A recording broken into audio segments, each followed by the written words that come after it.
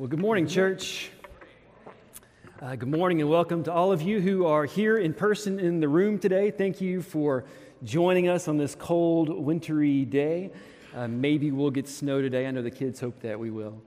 For all of you who are watching online today, who are joining us from your home or from wherever you are, thank you for joining us for church online today. I'm so glad you're with us and so grateful that you are here with us for church as well today. Today we want to continue the series that we're calling Always Good. As we begin this year, we just want to really lean into this idea of the faithfulness of God throughout the ages. But before we do, today I want to take a moment and pray. And we always want to be praying for our church, for our community. We always want to be praying for those who are in need in the world around us. We want to be praying for the name of Jesus and the love of Jesus to be made known all around the world. But today I want us to take a moment to just pause and pray for our country. Like so many of you, I was saddened by what we saw unfolding Wednesday in our country.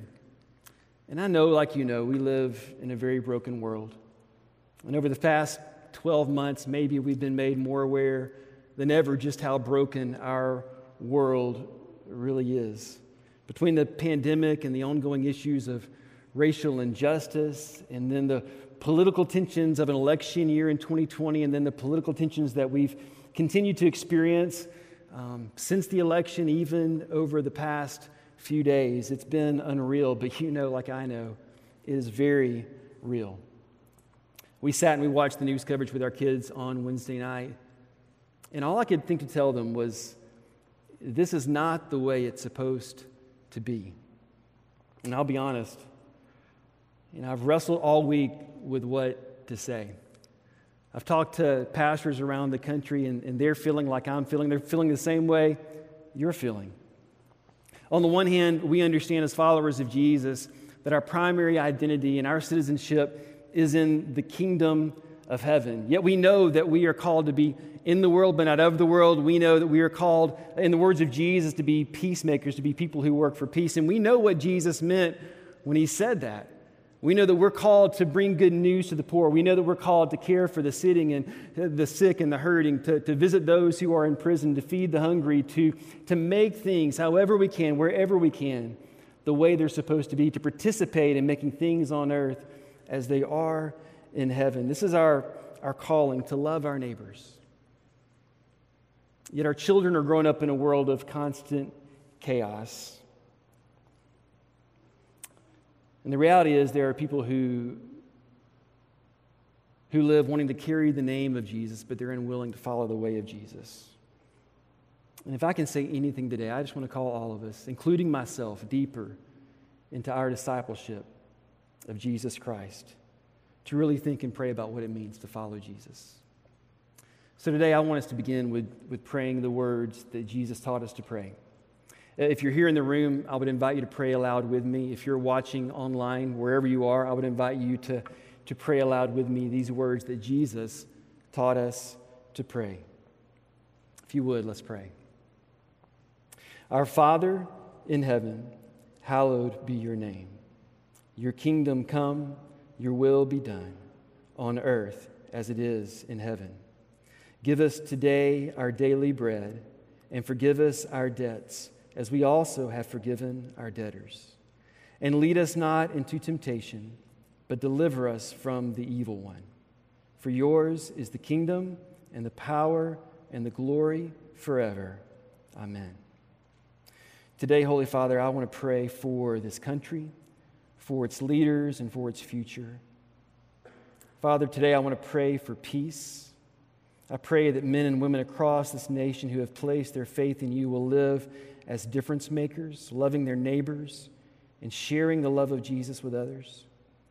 I pray that we will see the fruit of the Holy Spirit working in the lives of people, that we would elevate and highly value the attributes of love and joy and peace and patience, humility and kindness, forgiveness and goodness, faithfulness and gentleness and self-control. And I pray, Father, that your kingdom would come and that your will would be done in us and through us, here on earth as it is in heaven. In your name, I pray. Amen. Always good.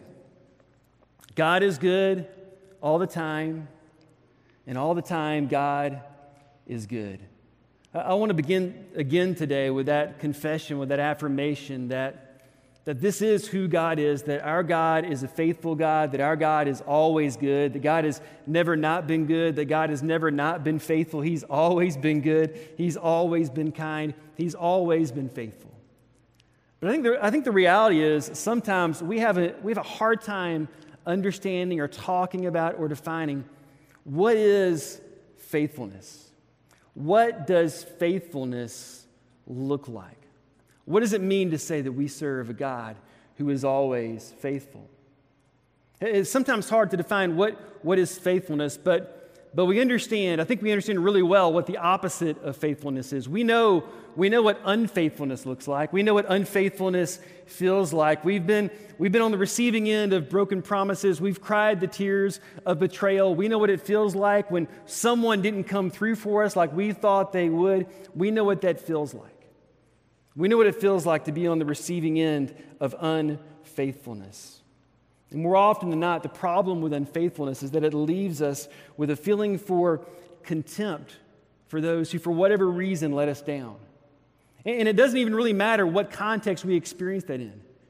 It can be in a marriage relationship. It can be between friends. It can be in the workplace, those that we work with or work for, or those who work for us. We see it in our systems of government. But we know what it's like when someone who we thought was going to come through for us in a certain way, for whatever reason, they let us down. They didn't do what we thought they were going to do. Whenever that happens, whenever we're on the receiving end and whenever we experience that kind of unfaithfulness, it always leaves a mark. And it makes it hard for us to trust. It makes it hard for us to believe. It makes it hard for us to let our guard down. Whenever people fail us or abandon us or break their word to us, it always hurts. And the reality is, because so many people feel so let down for so many reasons right now, maybe more than ever, it seems like we're living in a culture of contempt. And I believe it's one of the reasons so many people have a hard time believing in the faithfulness of God and trusting in the goodness and the faithfulness of God, because they've been let down so often by so many people. So what does the faithfulness of God look like? What does it mean to say that we serve a faithful God? What does it mean to say that God is good all the time, and all the time God is good? If you've ever wondered about that, if you've ever asked the question, where are you, God? If you've ever wondered about the faithfulness of God, the goodness of God, the presence of God in your life, I want you to know today, you are not alone. This has long been the question for people who call on the name of the Lord. Last week, we began this series with these words from Scripture from Deuteronomy 7. Know, therefore, that the Lord your God is God. He is the faithful God who keeps His covenant to 1,000 generations and lavishes His love, His unfailing love, on those who love Him and who keep His commands. At that time, Moses spoke those words to the people of God as they were becoming the people of God. He wanted them to know, this is who your God is. He is a faithful God. He is a good God. This is the God that you serve. I want you to know, as you're becoming the people of God, as you're preparing to go into the promised land, this is who your God is. He is faithful. He is good. You can count on Him. You can rely on Him. You can trust Him. And this morning, we could look back at the stories of the people of Israel and God's faithfulness to them as he brought them out of Egypt in the Exodus. We could look at God's faithfulness to His people as they wandered through the wilderness those 40 years. We could look at God's faithfulness to His people as they had victory after victory in the promised land. We could look at the stories of God's faithfulness to people of faith, people like Moses. People like David, like Elijah, Isaiah, Daniel, Esther, Deborah, Anna. Pick your person of faith. We could tell their story and we could look at their story and see how whatever their problem, whatever their distress, whatever their pain, how at just the right time, God showed up for them. God came through for them. And the truth is we should. We should tell those stories, and we should retell those stories to each other and to our children. Those stories are important. Those stories of God's faithfulness over and over and over again throughout the ages. But it's not just those stories. We need to tell and retell those stories we find in Scripture of God's faithfulness over and over again.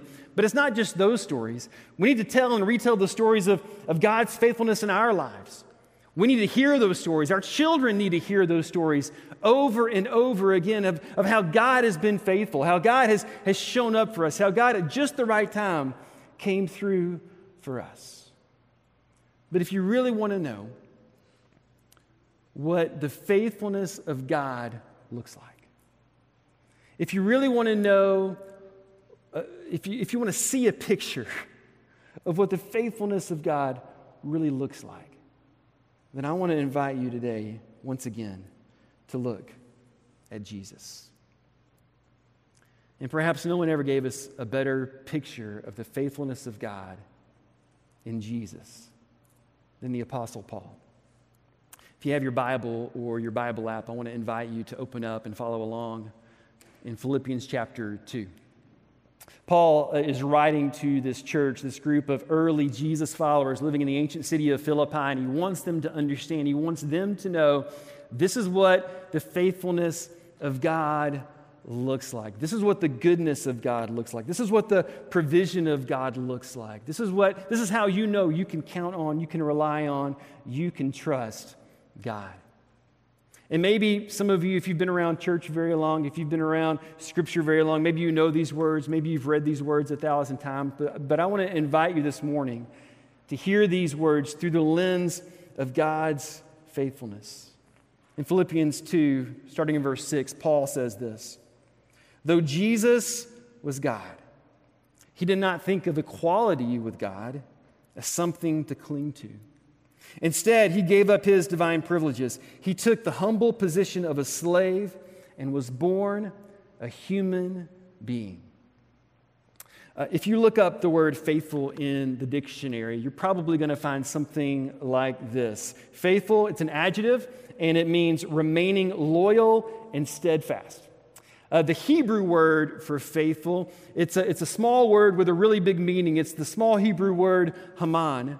And it literally means this: to build up or support, to be firm or faithful, to trust or believe, to be permanent, morally, to be true or certain of long continuance, steadfast and sure. So, why did Jesus not think of equality with God as something that he should hold on to, something he should cling to? Why did Jesus give up his divine privileges? Why did Jesus take on the humble position of a slave and become like one of us? Because Jesus wanted us to know, wanted you to know, that this is what a faithful God looks like. Jesus wanted you to know, he wanted us to know, he wanted to show all of us that this is what it looks like when the God of the universe shows up. Jesus wanted us to know that this is what it looks like when the faithful God who keeps his covenant for 1,000 generations and lavishes his unfailing love on all those who love him and obey his commands enters into the very story that he authored. And I don't know about you. I don't know if you've ever gotten your heart or your mind completely around this. I'm not sure if that's even possible, but this is incredible. When God stepped down from heaven to earth, when Jesus laid down his divine rights in the royal throne room of heaven and he was born in humility, something happened in that moment that changed everything forever. Jesus could have arrived in grand ceremony. He could have come with great pomp and circumstance. He could have walked through the streets of Galilee with the wealthy and the VIPs. He could have entered into Jerusalem riding on a white horse with an army at his command, and make no mistake about it, there were many back then who wanted their Messiah to do exactly that. But that wasn't the way of Jesus. And that wasn't a picture of the faithfulness of God. Instead, Jesus took on the humble position of a slave. And he came as a human being. He came in humility. He entered into humanity.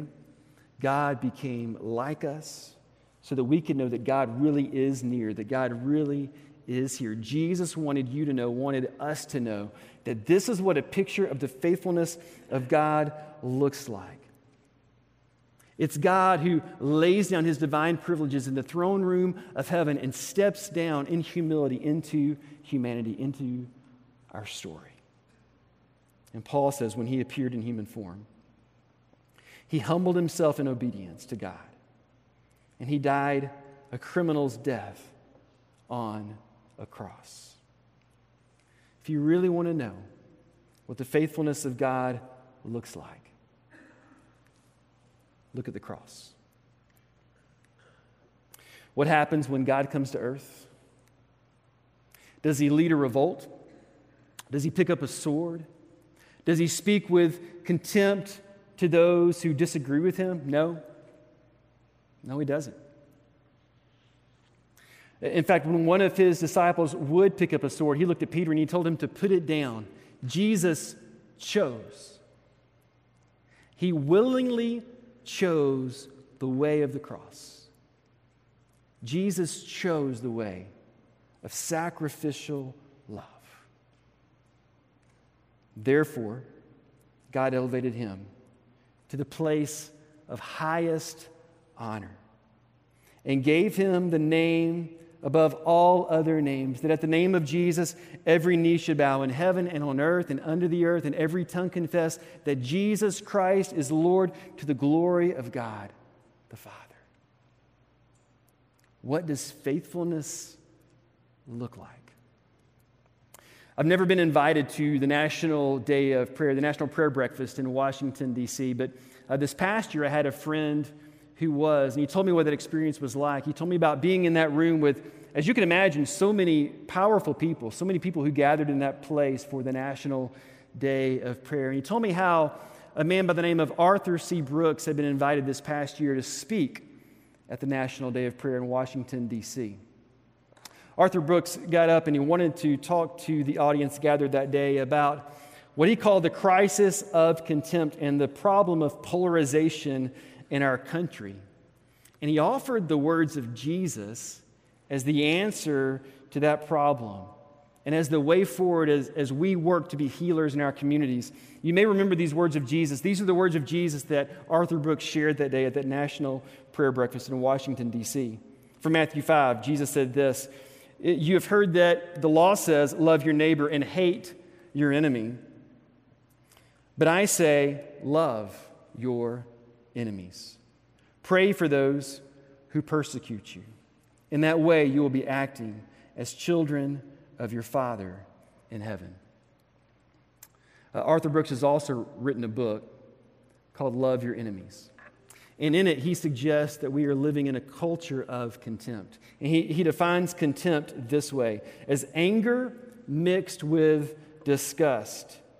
He says it's the conviction of the worthlessness of another. And herein, I believe, lies the real problem with unfaithfulness. It leads us into living a life of contempt.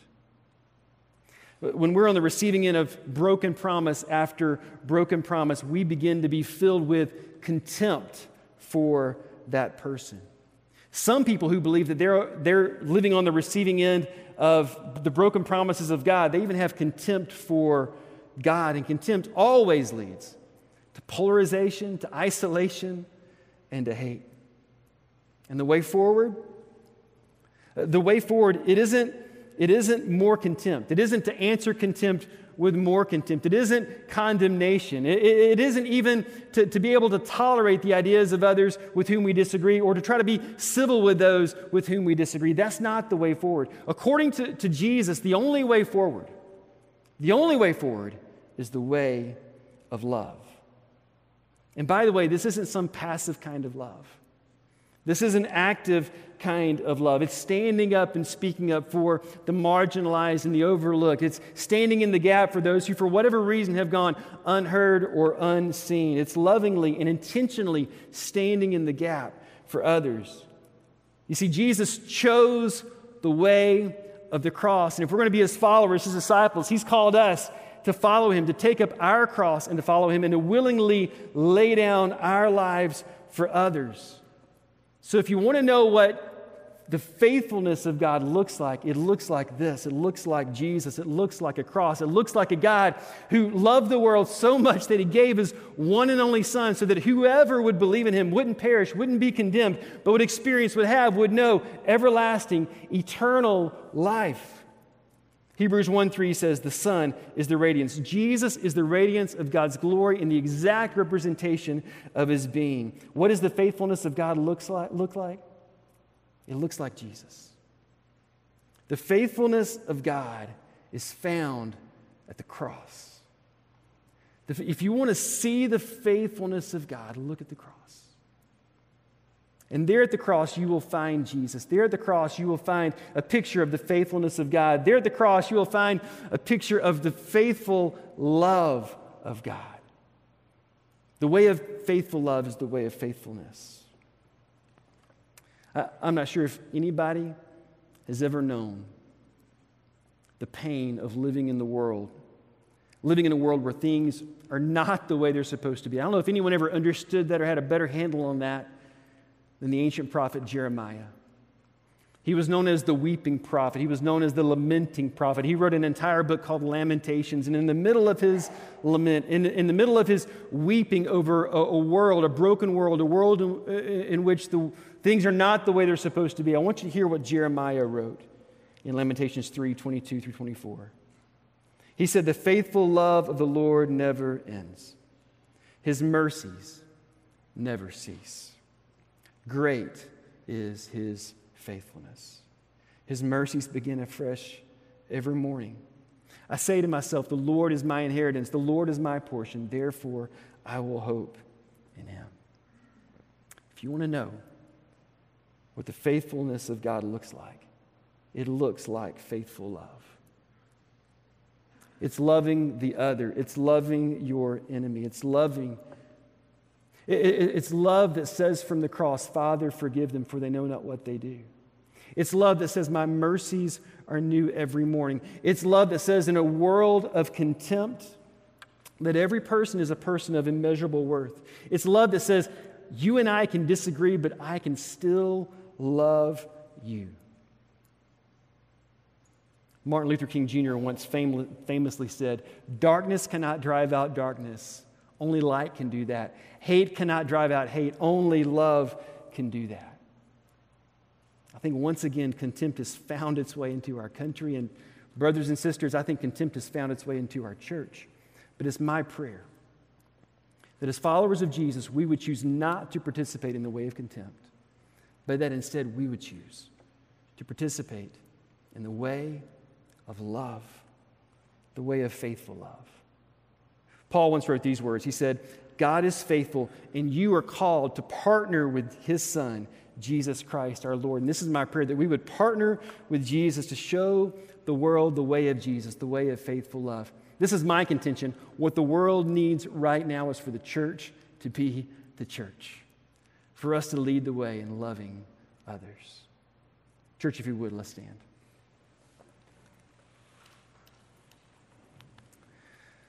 Listen, I know we live in a world where there's still a lot to be afraid of.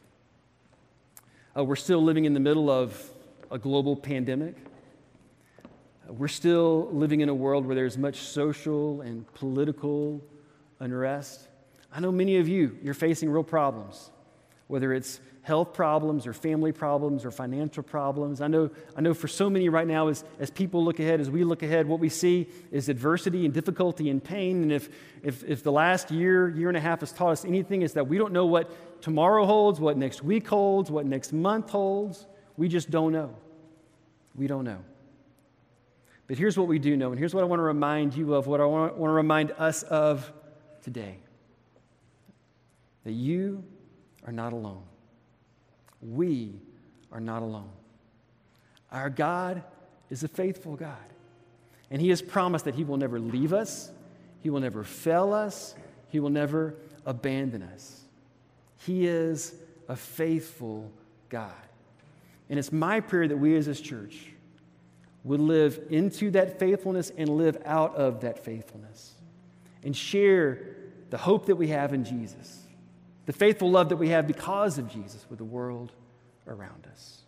Because our God is always good. Let's sing.